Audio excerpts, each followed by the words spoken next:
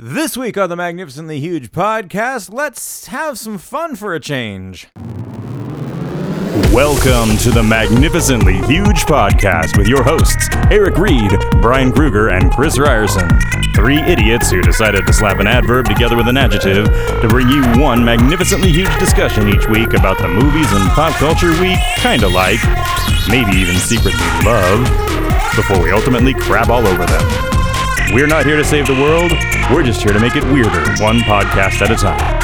This is Magnificently Huge.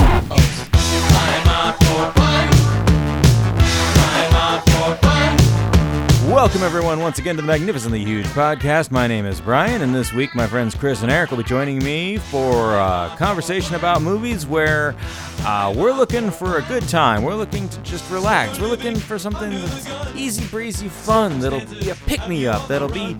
I mean, man, we have been living through it, haven't we? Let's all take a break. Let's just take a beat. Let's kick back. Let's do something fun for a change. So, my challenge to the team today was to come to the show and present one movie that you could recommend to people who just need to see something good and happy and fun. So, that's what we're going to talk about. You can find that conversation if you check the show notes. Also, we've got the usual segment where we talk about new things like Cruella. And that's going to be, we got some spoilers for Cruella coming up. So, again, check the show notes if you want to avoid those spoilers. And yeah, that's us. As always, we're trying to grow the show. So please subscribe to the podcast. Share it on your social media feeds with friends. You can find all of our old episodes at our website, maghuge.com, maghuge.com.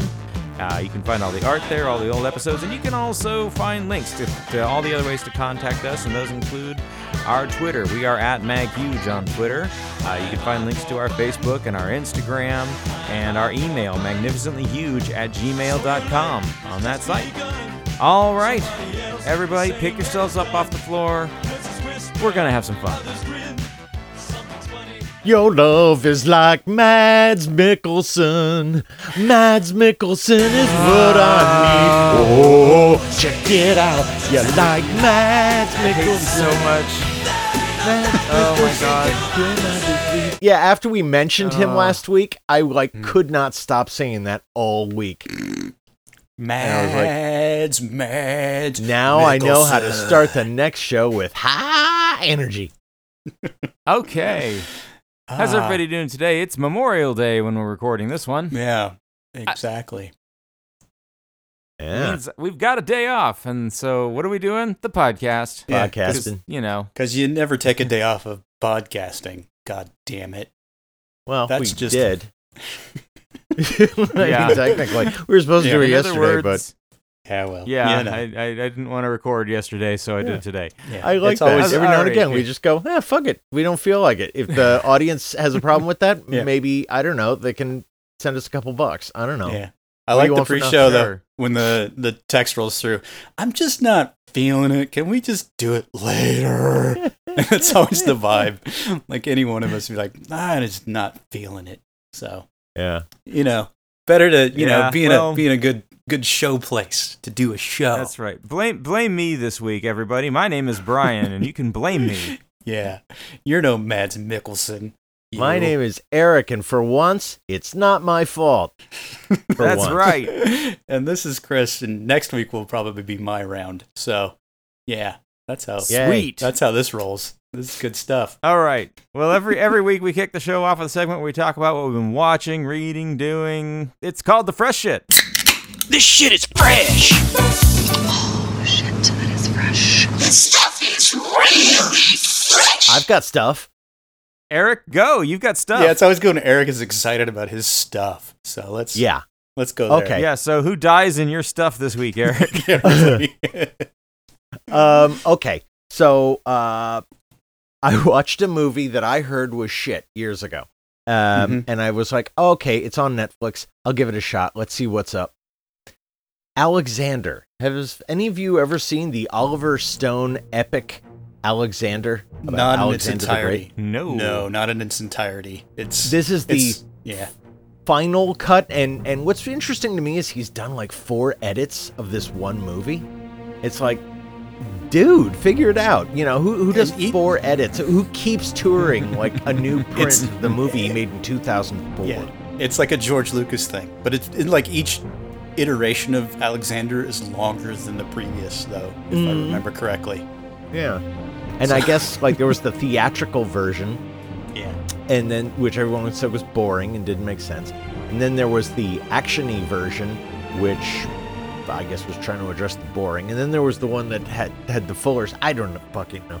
All I know is I have no concept of this movie at all. It's basically Colin Farrell is a blonde conquering Colin the world Farrell as the is Alexander the Great, the Greek conqueror of the known world in 500 BC. It was like long ass time ago. Yeah, it's when Greek really meant something. Yeah. Yeah. And I gotta say, it's really good. I didn't think it would be really good. It's really good. Okay. The dialogue is a bit stilted. I'll give you that. This is not Shakespeare, right? Okay. But it looks great. Everything makes sense. At least the version they're showing on Netflix. Right. I wonder if actually the other big problem was it's really, really gay. I mean, that's what I remember when it came out. That was sort of the vibe. Everyone ew, yucky, he's gay. It's like, yeah, actually, it's really very touching how they address gay relationships as if they were straight relationships. Like, Yeah. Well, that was back before it really was a big to-do. But like their relationships. Yeah, people. Exactly. Wait, you're telling me not like, gays are he's real people. Yeah. It's not like, and he was also a queer. It was no. These are the relationships he had, and yeah.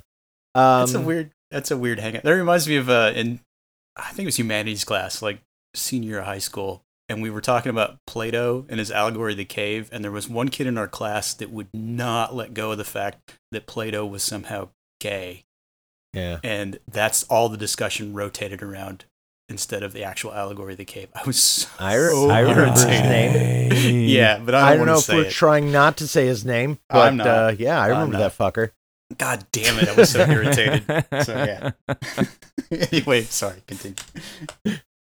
Yeah, and I can't get behind Plato because he was obsessed with those sweet, sweet man buttocks. Yeah. Yeah. And, so irritating. Sounds like he more didn't want to get in front of Plato, but that may be technical. Or I didn't want him studying the allegory of his cave. You know what I'm saying? Boom. Boom. Wow. So we've just turned all of this gay is not a big deal into nothing but just jokes about gay panic. I think it's proven that we can't quit Plato. That's really all it comes down to. Yeah. And as Gen Xers, we're all about irony, ironically. Yeah. So how does Alexander Alexander compare to JFK, your other favorite Oliver Stone film? Oh, tough to say. I mean, JFK I think is a more interesting subject because it's, like closer to present day. Right. But I never actually thought JFK was a well-made film. It's actually kind of stupid. I mean, it's flabby, it's unstructured. It's Okay. Well, that really shatters my memory because when that came out, I remember you being so into it, and maybe it's because it was so over the top ridiculous. I'm obsessed with. No, he's into the conspiracy theory. Yeah, exactly. I'm obsessed with the whole thing and the book. Anyway, the other thing I saw was Cruella. All right, let's do this. I saw it too. Okay, I was. What happened? I was clearing my throat. Okay. Sorry. I was impressed. I really liked it. Okay. I again, it was, it was structurally sound. It didn't have like a bunch of crap in there to make kids happy. It wasn't as evil as it probably should have been, but it is Disney. Yeah. And the soundtrack is glorious. The soundtrack is by K-Tel. It's the sounds of the 70s. Yeah, it was awesome. Like needle drops. But they're also all songs I've never heard in we're doing the 70s British early 70s period, Like there's a lot of music. Like what? I'm not sure I understand what was like. It was all like vague. It was like Deep Purple, Hush, and it was Sympathy known for the music, Devil but and- I have not heard it. Like, I don't know. I can't think of a movie that used some of those. Yeah, some of it was, Yeah, I don't know what the fuck I'm talking about. I haven't slept. So let me ask you this, because I did read one thing about it where the ending, and this might be a spoiler, but who cares? Yeah, sure. Spoilers for Cruella. This shit is spoiled! What do you mean? Spoilers. Spoiled me. There it is. Spoilers. So at the ending, when they do a thing where they ask her what she's going to do next, because she's won in the whole thing. It's like she's now Cruella. And she's like, I have a plan for that. And then they do some montage, I guess, right, where she sends the Dalmatian puppies to the two people that are at the beginning they of basically the set first... up 101 Dalmatians. So I don't understand why that's even a setup for that, because wasn't the whole point was that she gave them the Dalmatians and then she wanted them back for the coats, if I remember correctly. I don't know. I mean, I think it was so that they Okay. would breed like a bunch of puppies that she could murder into coats. I'm not sure. Okay. Yeah, that doesn't seem terribly motivated, even though, yes, spoilers, Dalmatians killed her mom. Okay. And she's That's the crazy as thing. fuck. Let's not forget. Yeah. She is, like full tilt bonkers.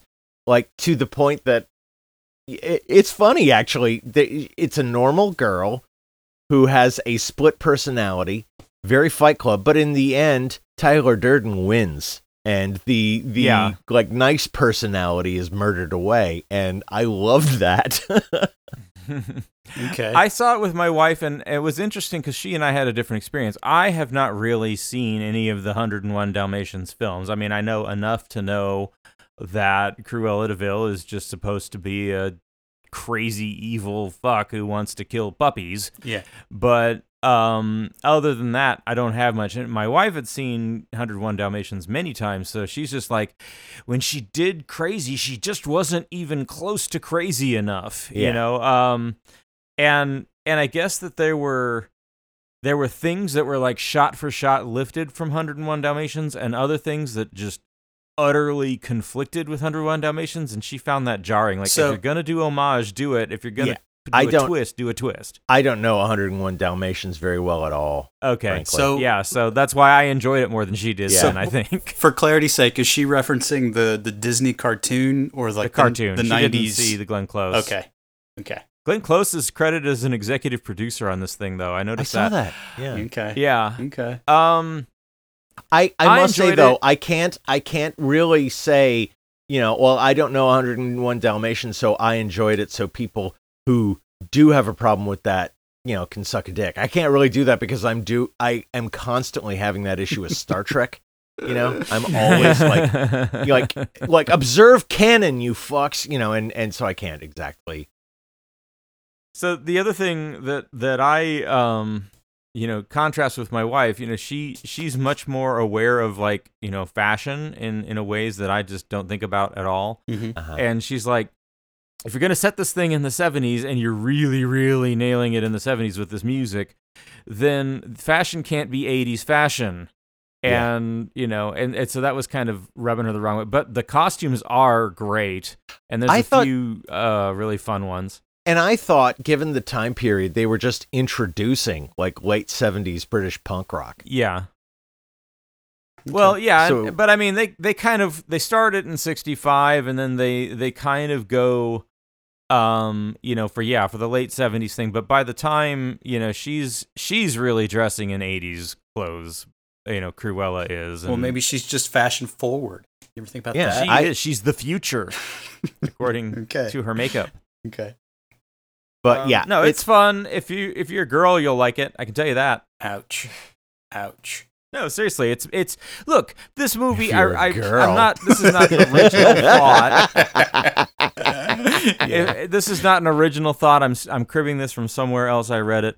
But look, this is a Disney product, and in the end, this is about stocking the shelves at Hot Topic with Cruella merch, so that like 12-year-old girls who want to dress in black can buy their shit from Disney. That's what this is, and it's effective at that. Well, I will say this, that the cartoon definitely has implanted in my head the Cruella song, and it's never going away, and I don't know where I remember it from and why it's in there, but it's just stuck, and it's that, Cruella de Vil, Cruella de Vil. There's a cover of it that does over the credits. Yeah. It's stuck, and I'm very upset about that fact, but, this has sort of drudged it back to the surface, and now it won't go away. It's like a monotonous hum in the back of my brain. So the other thing I want to say about Cruella, and again, generally I enjoyed it. You can eat popcorn and watch this movie, and you're fine. Emma Thompson is our villain, who is really playing Cruella de Vil. Yeah. Because she's just a narcissist to the core. She rules in this movie, but at the end, for no real reason that it furthers any character motivations, they do the thing that everyone's doing in movies, and they say, actually, spoilers, actually Emma Thompson is Cruella's real mom, and so now they're related. Yeah. And I'm talking to my wife about this in the car on the way home, and we're just like, why? Why does every movie have to do this? Why does everything have to be small? Why does it have to be in the family? And she's like, well, Disney, these new Disney villains, they have to have, whatever parent issues. And I'm like, no, Bambi is not like going out and like fucking up the world, because his mom died, You know what? You know what I was really blown away by, though? Ray is a Palpatine. It's so irritating. Well, so when I see the trailer for this thing, my first thought immediately is, so they're just riffing off Devil Does Prada. Am I wrong in that assumption? Yes. Yeah, that's exactly right. Okay. Yeah.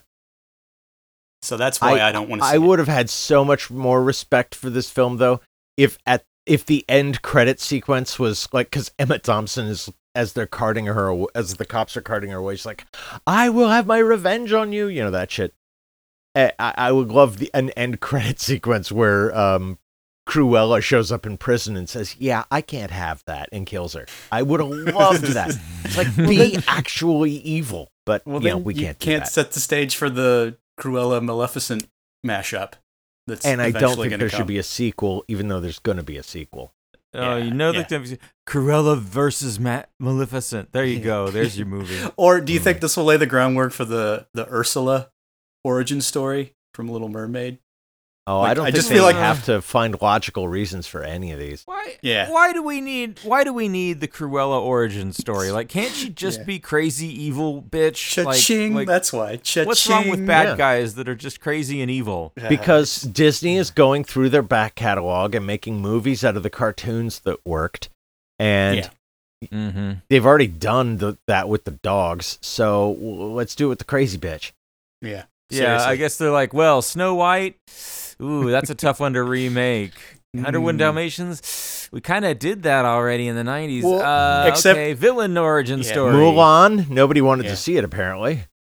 Yeah. Because nobody cares. Like, you're not getting the dragon with Eddie Murphy's voice, so who cares? I mean, Ugh. Bleh. Anyway. So, thumbs up, thumbs down? Live-action Little Mermaid, too? Yeah. They are. They're making that. That's a thing. Somewhere out there. Be afraid. So overall, you liked it though, Eric? I did. Okay. I can't remember. I don't know. I'm definitely getting that soundtrack. I'll tell you that. Okay. It's probably on Spotify already. It's on Spotify. Yeah. Easily. Well, somebody can just make a playlist on Spotify. This movie is just nonstop needle drops. It's Baby Driver levels of needle drops. Yeah, that's true. Like, it is an obscene amount of music. Yeah. But there are some great spectacle moments, like when she pulls up, they basically crash a fashion event, and they keep outdoing what Emma Thompson's character is doing and stealing her thunder. And at one point, a garbage truck pulls up, dumps out a bunch of like newspaper-looking cloth and tulle, garbage. and just a pile of stuff, and Cruella crawls out of it, grabs onto the back of the trash truck. Trash truck then drives away again. And it turns out all this stuff that dumped out with her is the train of this enormous dress. And I'm like, that's so bitchin'. Ooh, that was cool. Mumbatu's derelict campaign from Zoolander. That's what that is. But it looked good. Yeah. Okay. So, that's my shit. Nice. Freshly shat. Nice. Freshly shat. Chris, fresh in my shit. What do you got? It's a tough week. I was suffering under an intense amount of ennui, and I just didn't give a shit about anything. It's one of those deals where you just start scrolling through the endless menus of shit that you can watch, and you just blank out and freeze, and you're like, I just, no. So I randomly just pulled the trigger on the pilot episode of the A-Team, just for shits and giggles. And you know, it's mindless brain garbage, and I thought I could just zone out, but I was immediately struck by the fact that I totally forgot that in that 2-hour pilot they had cast somebody else as Faceman. It wasn't Dirk Benedict. Right? And I'm like, I totally forgot that. And my mind and just I remember went off like I really liked the guy they had originally cast, and then when it turns out to be Starbuck, I'm like, I'm not as into this anymore. Well, apparently Benedict was the guy they originally wanted to cast, but NBC said, no, we want somebody else. And so they did this fella who's like 6'5", apparently. I mean, he towers above everybody else on the A-Team, and he's about 15, 20 years younger. So the reason that they got rid of him after the pilot was because he was too young. They're like, no one's going to believe this guy was in Vietnam. So they got Dirk Benedict back, and then he, went on to do the rest of it. But it's just right, and that other guy probably went on to do nothing. Yeah, and it's just such a it's called Mexican Sleigh Ride, SLAY, Sleigh Ride, and it's as you do. Yeah, and the whole story revolves around some reporter who's covering some sort of drug cartel situation that's involved with funding guerrillas, armies in the Mexican jungle or whatever, gets kidnapped, and then his protege, Amy Allen, finds the A-Team, and she's a cub reporter kind of sitch, and so she finds the A-Team and gets him to come down to save her mentor, and then they basically go to war against this, like, I don't know, it's like a Magnificent Seven sort of situation. It's just literally, that's all it is. They're like in a Mexican village, they armor plate a school bus, and then they just wreak havoc, but nobody dies. Nobody gets shot.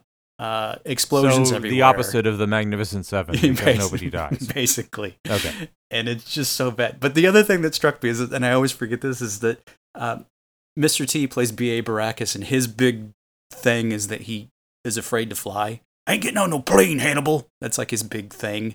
And so they always end up drugging him if they have to fly anywhere. And it's like, and when you're a kid, you're like, yeah, that's funny, haha. But when you're an adult, you're like, holy shit. It's like every third episode, they're just illicitly drugging this man and flying him somewhere. And then when he wakes up, they're like, oh, BA, are you okay? You had another one of your blackouts, quote unquote. And then try to make him, like, gaslight him, make him think he's, like, crazy. And he's like, whoa, you mean we've been driving for 26 hours and I've been asleep the whole time? Well, yeah. Boom, boom, boom. It's like, holy shit. And then when you start getting that perspective, they put him under without his knowledge, right? He's just every time with tranquilizers. Yeah, they like give him a shot, like they roofie him. I mean, chlorophyll. Wow. I mean, the whole 9 yards, and that's like a running gag through the entire series. Anytime they have to fly, and it's just. I mean, if I'm the boss of this team, I'm like, is this worth it? Yeah. Like, we're taking our muscle and we're drugging him, so that's going to limit his effectiveness. And man, now he's dead weight, and we've got to haul his ass on to. But you got to find a guy who's not remember, such a wimp about flying. But you got to remember, though. Okay, if you're like the A-Team and your whole livelihood is performing these secret operations in public, you gotta have the guy with the mohawk and the feather earrings. Yeah. Well, exactly. That's the other thing. As you watch as an adult, you're like, this is really counterintuitive to everything that they're trying to accomplish. It's like, so we're on the run from the military police, so we need to keep it really hush hush, yet we're doing all these like off the table mercenary shit. And we got Mr. T, who's wearing like overalls and gold jewelry that would like drown a fucking horse. Yeah. And then you drive around in this very distinctive black and white van or black and red van everywhere. It's like, how do people not know where you are at any given time? It flies in the face of everything. It's and given so the number ridiculous. of times that Hannibal shows up in some elaborate costume, yeah, is that van full of wardrobe? Because Exactly. like, where does he get all these fucking? Is he MacGyvering them? That might be an interesting thing to see. It's kind of a pre-MacGyver deal. And one of my favorite bits from the pilot is that, and at some point they're actually captured by the guerrilla army, and they're putting these like cages, and then the master plan to get out is that they've like Amy's got a sewing kit or makeup kit or something that's got like some adhesive, and he basically clips some of her hair and he fashions this like really ridiculous looking mustache beard thing, and then puts a hat on and then pretends to be somebody else like injured on the floor of the cage, and then the guard comes up and it's like, what are you doing? You get that, and they like open the gate and then they like punch him out. It's like, what kind of guard doesn't already know who the fuck is in this goddamn little cage? Right. It's just so Master of stupid. disguise. Yeah, it's like, oh my God.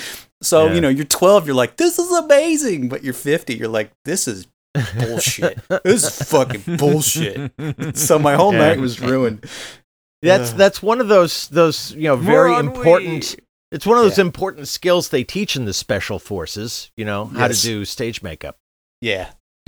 But, it's the A-Team wasn't expected to be a big hit, and then it just went out gangbusters. Yeah. But by the fourth season, it was already starting to sort of fall under its own weight, and that's when they started doing all the Jump the Shark celebrity cameos. And Well, I mean, it's just about Mr. T, right? Mr. T was hot because of Rocky III, and everybody kind of dug his look and his persona, and that was the Mr. T show. yeah. Really? Although, at no point in time during the A-Team did he ever say, I pity the fool. That was in Rocky III. Yeah. And so people confuse B.A. with Clubber Lang sometimes with his catchphrase. But A-Team, it's always, I ain't getting on no plane, Hannibal. If nothing else, we got Dwight Schultz out of this, and he Yeah. is a treasure. Yeah. This is He true. was the one part that was consistently entertaining on that show. Well, I will say my favorite episode of the A-Team to this day is still the one from the fourth season that featured Oh, no, Boy not this George. again. Cowboy George is Yeah. it's Oh, the most God, that was crazy. Yeah, it's the most, like, what the hell is going on episode of any show ever. But it also features Dwight Schultz as Murdoch just losing his absolute mind to the hilt, like taking over a radio station and just playing the Maguire sisters on a loop because he's just lost his shit. It's so weird. So I think I'll just play that one on a loop instead because the pilot was just no. So, All right. Any other fresh shit, Chris? no, I'm going to leave it at that because that was my week in a nutshell. All there. right. So I don't have a whole lot. I've been kind of finishing up the shows I've been watching, right? So I've got one more episode left of the second series of Staged, which is still hilarious. Did you see the penultimate one? Yes, I did. That's so And fucking yes, awesome. that's again, you don't want to spoil that, but No. that was great. Yeah, Um, the last one I saw is the one where, they were still like reading a bunch of different actors, and Jim Parsons becomes the voice of reason. That's the last one I saw. Yeah. Yeah, you've got another one or two to go before the All best right. one of the whole series, but yeah, that's good. Yeah. Ooh. But Ooh. it just it keeps being good. And then I finished up my season of BattleBots, which and American Idol, but there's nothing to talk Wow. about on those shows, right? It's just Wow. Talk about turn on on American your brain Idol. and drool on yourself in front of the seriously. television. You're gonna watch The Bachelor next? What the hell? No. Okay. BattleBots is way cooler than The Bachelor. These are 250-pound robots like chucking each other through the air and catching each other on fire and smashing things. Hey, I've seen Robot Jocks. I know, man. I know. But the show I'm going to talk about, I've only watched one episode of, but I really liked the first episode, and I'm intrigued, so I'm going to keep watching and see how it goes. It's on Amazon, and it's called Upload. Have you seen this thing? Mm-mm. No.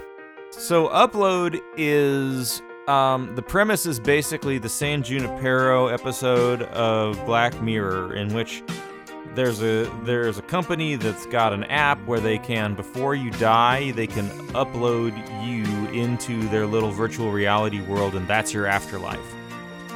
But the thing that's really nice about this... Oh, yes, I have seen this. Okay, sorry, go ahead. Yeah. So the thing that's good is the world building. It's set in the not-too-distant future, right? So everything is very believable. Like, yeah, there's these high-tech companies, but the people who work for them are just like, everyday schlubs. It's like, yeah, this is my fucking job. The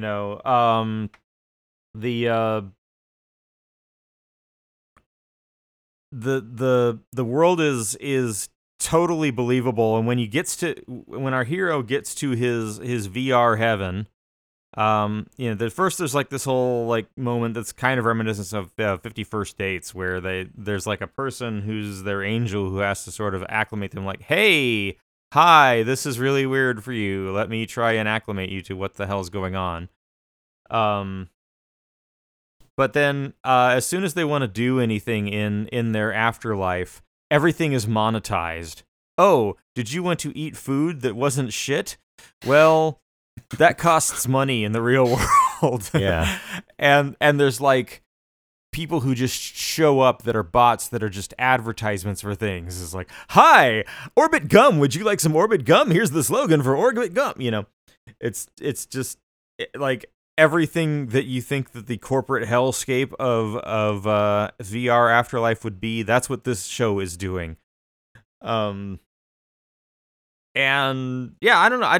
I found it better than I was expecting it to be, so I'm gonna give it a shot. How many episodes is it?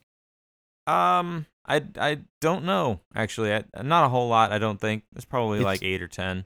What I think is interesting is created by Greg Daniels, who wrote for The Office, and what's his name, Michael Schur. Also wrote for, not The Office. Well, maybe The Office, but definitely Parks and Rec. And the other guy he's also who created The Good Place. The Good Place, a different writer from Parks and Rec. But apparently they never got together on this. It was just like this weird coincidence that they both had Afterlife shows in them. That's like the dueling volcano movies that year. Yeah. Well, this is definitely not a philosophical take on the afterlife. This is a show where, in the simulated world, for example, there's this this joke gets drawn out too, but you can't miss when you're peeing, right? So our hero is trying to miss, like he's walking across the room and pointing it out the window, and the pee just turns the corner and flies through the air and goes in the toilet bowl, That does sound like the afterlife. Yeah. Good Lord. Anyway. Okay. So yeah, Upload. I'm gonna check that out. That's I'll report back on whether it's worth your time. Okay. Yeah. I thought it was good. Moment. I liked it. It was no you've Good seen Place, it? granted, but it was like part of that whole swath of Afterlife comedy. Okay. Nice. Cool. All right, I guess that's the fresh shit. Okay. This week's topic was everything sucks, and we've been watching all of these like tense, depressing, cynical, violent, just feel bad stuff for like a year, and I'm sick of it, and I would just like something happy and fun. So my challenge to the team this week was to come to the show with a movie that's fun, that'll make you feel good. Hello world, there's a song that we're singing. I gotta say, I did have a bit of a problem with this one. Really? I immediately thought of like 10. I couldn't winnow it down. It was difficult. Oh, I just love it. Of course, Eric's the one who's like, "Oh shit, happy." A happy movie. Yeah. Well, here's the thing. It's like I this was pretty easy for me at first. I was like, "Oh yeah, Singin' in the Rain." That's like the the go-to, like feel good movie. You can't not feel good watching Singin' in the Rain. Yeah. But then I was like, "But wait a minute. Does he mean a movie that is universally a feel-good, or does he mean a movie that would make me feel good? Because that's 2012. Because everyone in the world gets killed. I think we and could approach I think it from that's either a great angle. movie for feeling good. Yeah. I translated the challenge as like, what movie do you go to when you feel like garbage and you just need something to uplift you? Like, that was my thinking. Okay. That like works. what movie would be a panacea for your trouble? So I can see how 2012 would be that for Eric. So yeah. Okay, so Eric, are you bringing 2012 or Singin' in the Rain or both? What are we doing? Singin' in the Rain, I guess, is the one for, like, if you're looking for a feel good movie. Right. But if I'm looking for a feel good movie, fucking 2012.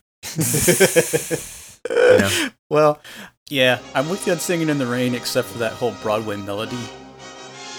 Like, Yeah, Really? that- I love it drags that. at the end. it brings it to a full stop, but the only reason that I allow it and still like it is because at the end of that 10-minute masturbatory Technicolor fever dream, you have you have him studio talking head. you have him talking to the studio head going, and that's my idea for it. It's like, well, I don't know, I'm gonna have to see it on film first, and then Yeah. and they immediately move on. It's like wah wah wah. Yeah.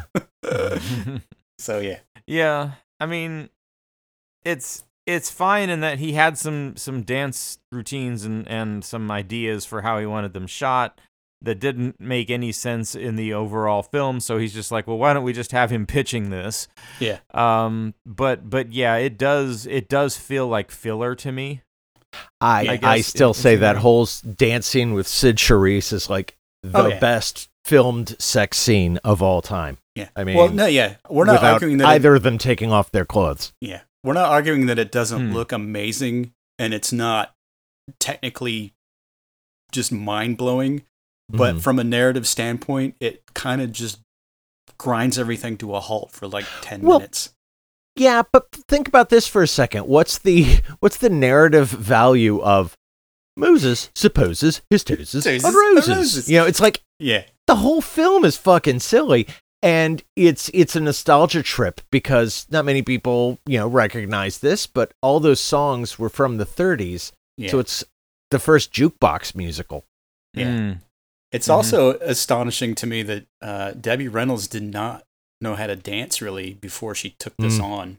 She was only like 20, and apparently Gene Kelly was just a total ass to her about her technical dancing proficiency. Like at one point where she was just driven to tears, and I think Fred Astaire had somehow got wind of this and so was actually tutoring her on the dancing a little bit to kind of bring her up to speed. And Gene Kelly, I guess, later just said, yeah, I don't know why she would still talk to me after any of that, because he basically admitted he was a fucking dick. And that's astonishing to me. I also He learned had that Donald O'Connor had like a 4-pack a day smoking habit. Yep.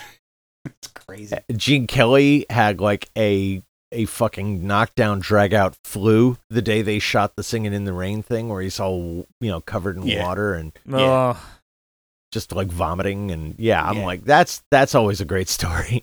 Yeah. So just put all that together, and this is a total. You pop it in, and you just feel good immediately. You can't not. It's just a Technicolor, fantastic, wonderful. Oh, by the way, if you liked what was that thing, that silent movie that won Best Picture a couple years ago? The actor, The Artist. The Artist. Yeah, total ripoff of Singin' in the Rain. Just Nice. if you liked that, see the original because it's very, very good. I had not seen Singin' in the Rain until I was in my 40s. Really? That's astonishing to me. Hadn't bothered. So I've seen it a few times since then. But yeah, Donald O'Connor is, and I'm sure I've said this on the show before, but he's the revelation in there. That guy is amazing. I mean, he's getting overshadowed and upstayed by Gene Kelly because this is a Gene Kelly joint. Right. But he gets to go toe to toe and really superior to Gene Kelly. He holds his own. He holds his own. Yeah. Yeah. It's pretty spectacular. It's a movie that has a love interest and two guys who are best friends, and the two things never conflict, to the point that the three of them have a dance number together, and it's never weird, you know? Yeah. It's like, and that one. yeah, we've got the Pat friendship, we've got the Pat love story, none of this means anything, you know? Yeah. Well, I also I love Gene Hagen in this as Lena Lamont, who's just basically there to be the bitch, and it always makes me laugh because it's like, this is Judy Holliday from Born Yesterday, and it's literally a character, and then you find out that Gene Hagen was the understudy to Judy Holliday for Born Yesterday on Broadway, and that's how she auditioned for the role, and then suddenly my mind just goes, because like, that's genius. So yeah. And when Debbie Reynolds is singing, they're actually dubbing in her voice. Right. And when what's her name again? Gene Hagen. When Gene Hagen is singing, just to be obnoxious, they dubbed in Debbie Reynolds' voice. It's like they know they're fucking around the whole time. And Comden and Betty Comden and Adolph Green are the screenwriters of this, and I got to see a Q&A with them in Boston, a lifetime ago. Yeah. They had finished a film, and they were told, your next film, you get to write the songs. The next musical you do, you get to write the songs. And they were like, okay, great. And then they said, actually, no, you don't get to write the songs because now we've got this thing that uses all this 30s stuff, get to work. And they said, well, fuck you, we're not going to do it. We're our next project, we were told we get to write the song. So call us when you're ready. And they're like, okay, your next thing is this thing with all the 30s musical. Yeah, I already told you, we're not doing that. We get to write the next. Okay, so get in touch with us when you're ready to do that. And then the guy calls and says, so how's it coming with that screenplay that uses all the 30s songs? And they're like, what did we tell you? We're not doing that. He said, you've got 2 weeks, and if you don't have something in, you are never going to work again. And they're like, oh shit. Fuck. So they pull this story of this screenplay out of their asses in 2 weeks. Nice. The whole thing was oh shit, what do we do? And that's why it's so inside Hollywood, because it's like, well, what do we know? Well, we can't research anything. Just fuck it, go.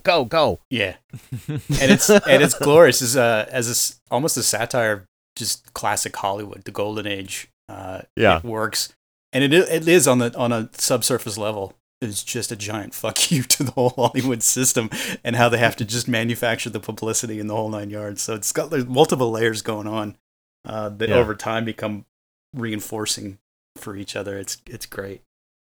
Always and I mean, the studio head is kind of an asshole, even if he's not like the antagonist.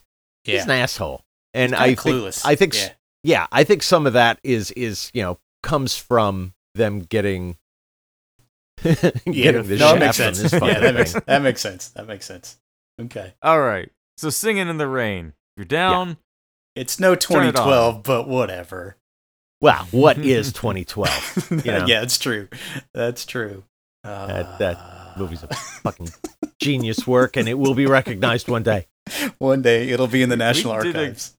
I think it's come up on the show before. I think it was like we featured prominently in our Singing in Roland, the Rain. Our Roland Emmerich. Well, that's the other reason that I didn't. Oh, and my love of disaster movies show. Yeah. But I didn't want to bring up Singin'. I didn't want to bring up 2012 again, but you did ask what makes me feel happy. That's right. Okay. All right. Good. Well, I'm going to go ahead and do mine. I actually struggled with this one. I'm realizing that I've outgrown some of my feel-good movies. Exactly. I love the fact that both of you are like having trouble, and I'm like honestly sat down and wrote off like 10. This makes you feel good, and this makes you feel good, and this. And I am a cynical, just curmudgeonly asshole most of the time, so I'm astonished. So yeah. So I'll mine probably won't last very long here, so we'll just get through this. Okay. So I was struggling with it, and I'm like Googling for inspiration, and a movie that I had remembered being, hey, I like that one, was The Wedding Singer. And I went back and kind of watched some clips of it, and I'm like, oh, no. Good Lord, yeah, The Wedding God, Singer is about a sad guy who was a failed musician who got dumped and hates his life.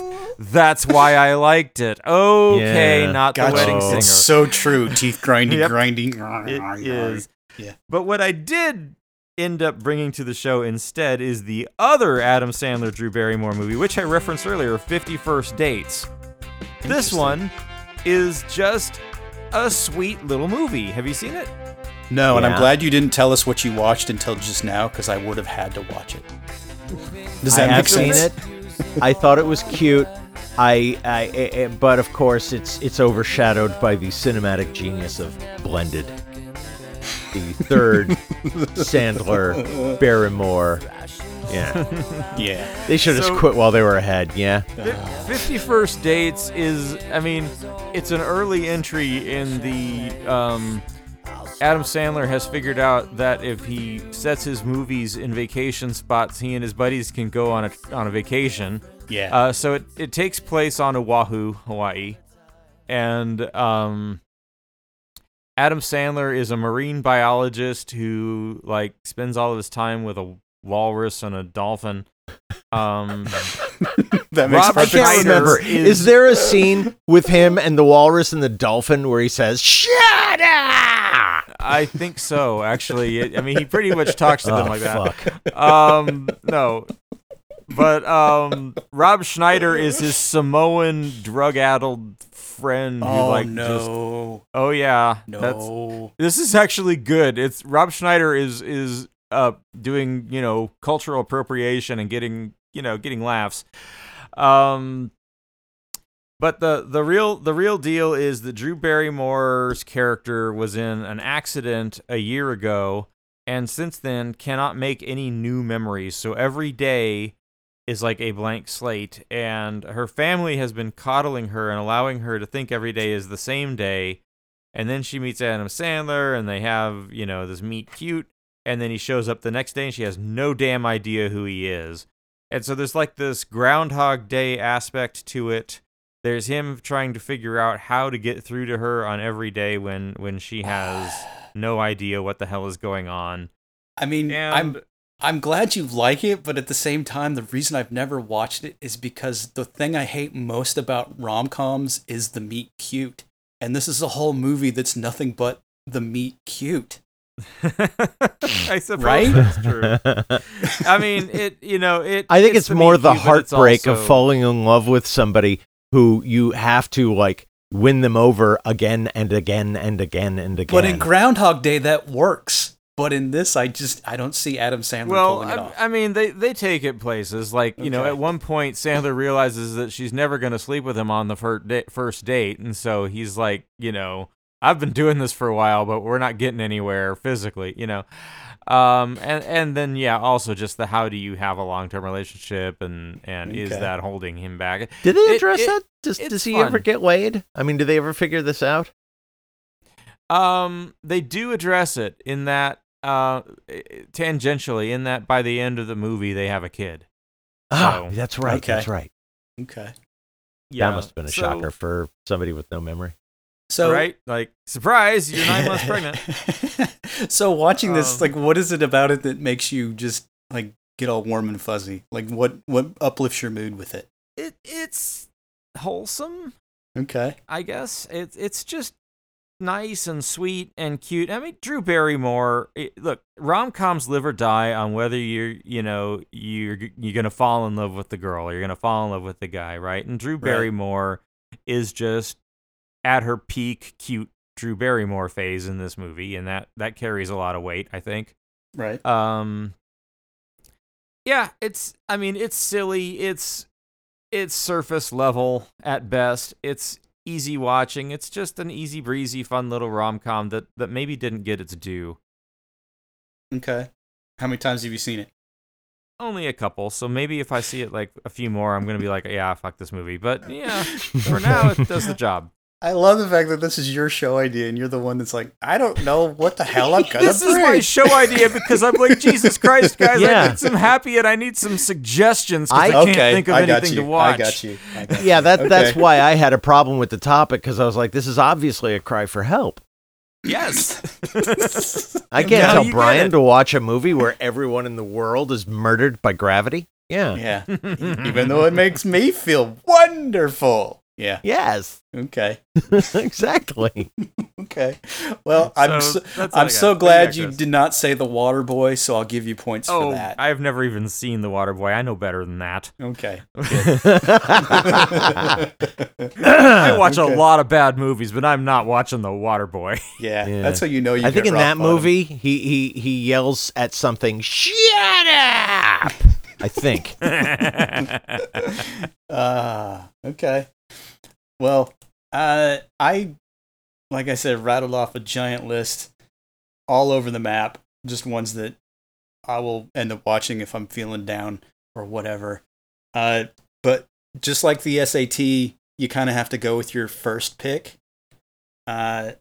So of the three that I narrowed it down to, this was kind of where I had to go wrestle with it. So the first thing I went through and found was Pee-wee's Big Adventure. And then I thought about the Muppet Movie. And then I thought about Shrek. And so the thing that I pulled from that is that apparently I like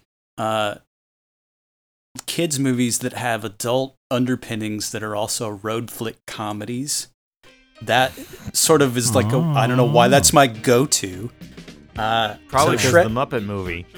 Well, yeah, the Muppet Movie I would say is probably the top tier number one. Like if I'm in a shitty mood and need to turn it around, I will watch the Muppet Movie because I guarantee you that if you watch that and don't smile at least once, you are dead inside, completely dead inside. I guarantee it. That explains it. I mean, it's got some sanguine moments too. Like Gonzo singing "I'm going to go back there someday" is gets you in the feels. There's not a word yet for old friends who've just met. Part heaven, part space, or have I found my place? You can just visit, but I plan to stay. I'm going to go back there someday. It's good, and I like it that it's the whole structure is basically just super meta from frame one, and it's all about the Muppets getting their movie deal and then them actually making a movie that's their origin story and sort of screening it for all of the Muppets, and then you get to the movie, and so you can kind of do this like sub-referential, don't really need to adhere to any sort of specific plot. And then when they need to cover some ground, they're like, well, how will we meet you later? It's like, oh, here's the script. Just look it up. And then that's how like Dr. Teeth and the Electric Mayhem find him later. It's like, how'd you find us? Oh, it's on page 37. It's right here. And they just covers, and it's like, you're a kid. It doesn't really register. But when you're an adult watching it going, that is fucking genius right there. And it just makes me laugh. None of this matters. It's a puppet show, people. Yeah. And the fact that they have all these like running gags where with Kermit and talking to people and they're like, la la la. It's like, no, that's a myth. Myth? No, myth. And then Carol Kane just comes out of nowhere and goes, yes? And it's like they do that several times. Or when they, Kermit's like talking to Dom DeLuise at the beginning, and Dom DeLuise is in the swamp saying, I'm kind of lost. Have you considered the Dalai Lama or whatever it is? Or the Hare Krishna. Hare Krishna. Yeah. And then that shows up later, and after the second time they say that joke, Kermit just looks right into the fucking camera and goes, oh, great, it's a running gag. And it's like, and it makes me laugh every single time. I know it's coming, and yet, pow, it just makes me giggle every time. And then you get the songs that just, Paul Williams at the height of Paul Williams doing like Rainbow Connection, where they actually sing a song positing songs about why there are so many songs about rainbows. I mean, it's just like this weird, like snake eating its own tail. Are there so many songs about rainbows? There's like two. There's Somewhere Over the Rainbow 70s, and the I think Rainbow there were Connection. There were a fuck ton of them in the 70s because everyone was a post-hippie. Yeah. So it's just got so much in there. The Movin Right Along song gets me every time because it's like a Bob Hope, Bing Crosby road movie with Fozzie and Kermit.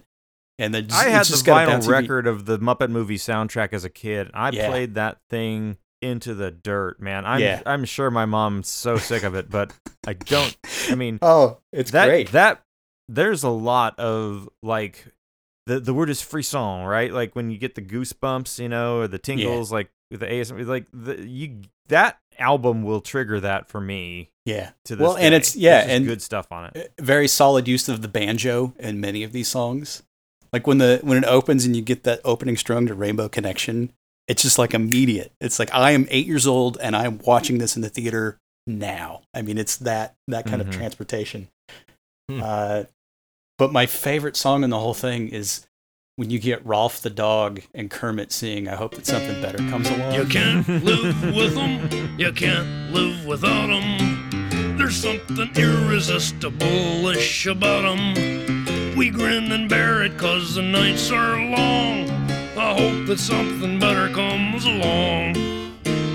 I see what you mean. 'Cause it's not a kid song at all. No, it's like literally like bitching about women. Yeah, like Kermit was on a date with Piggy and he doesn't know that she's been kidnapped. He thinks she's just run out on him. And so it's like, the dude at the bar just drinking his sorrows away with the piano player. And it's just like this weirdly funny melancholy thing, tightrope they're walking. And it's just so funny. Were your childhoods not filled with melancholy? Oh, they totally were filled with melancholy. Yeah. That's why okay, so I like makes songs. sense then. Yeah. So It's you like- kind of latch onto it more as an adult when you watch it. That's what's funny. No, I latched onto it as a kid. That's why I kept playing that album over and over. Yeah.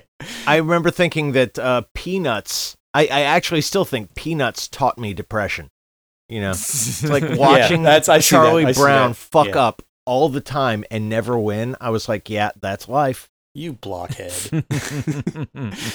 But one of my favorite stealth jokes in movies or TV, and it didn't register until years and years and years later. But there's the whole end of Muppet Movie. We're in the ghost town and they're getting ready to show off or do the showdown with Doc Hopper, and it's like this like ghost town, cowboy town, whatever. And they run into Dr. Bunsen Honeydew and Beaker. And then that's how Animal gets the grow pills that make him turn into a giant, and then they win the day. But this was only like maybe 8 or 10 years ago. I was watching this again, and that's when it struck me that Dr. Bunsen Honeydew wears glasses, but he doesn't have any eyes. Yeah. I'm like, oh my gosh. I'm like, what? Welcome the to fuck the party, is going on? pal. Yeah, but it never really registered, and it's so bothersome. Yet it's hilarious at the same time. So, All right. Yeah, that always But, yeah. creeped me out. But it's, the Muppet Movie is just one that gets you right in the feels. Great Muppet Caper is good too. It's a little less so, but by the time you get to Muppets Take Manhattan, all the rest of them are just not good. But They don't get good again until Jason Schwartzman takes over. Well, no, I think the Treasure Island with Tim Curry has something to recommend, and I'm a big fan of the Muppet Christmas Carol. Okay. So there's some. Yeah. But All right. But So that Jason Segel, I think, is what you meant. The Segel. the Muppets. Thank you. Yeah, Yes. that was a good one. Yeah. That one was brilliant. Traveling by map All right. is something that my wife and I still refer to. but That wasn't your actual pick, was it, Chris? Your actual was pick was Pee-wee? Well, the Muppet Movie edges it out just because I've seen it Okay. more. But Pee-wee's Big Good. Adventure is always up there. And I'll just say this about it. It's because when I realized years later that it's just Pee-wee doing a very farcical version of the Italian neo-realist classic Bicycle Thieves, when you get that realization and you're a film nerd, it makes you just laugh and laugh and laugh. I just could not get away from it once I made that connection. And so now it's just watching Pee-wee's Big Adventure is a totally different experience once you're like, oh, they're just totally lampooning neorealism from 1948. And that's genius. Like him and Phil Hartman deserve just some kind of award for coming up with that concept. So yeah. Where's my bicycle? Okay. So there you go, folks. Are you feeling down? Are you feeling depressed? Ask your doctor if the Magnificently Huge podcast is for you. Magnificently Also, Huge you're Podcast- probably alive. If you're depressed, You should Yes. be, because everything sucks. Yeah. There. Everything, What do you think of that? kinda does suck. Yeah. I'm watching the A-Team for fuck's sake.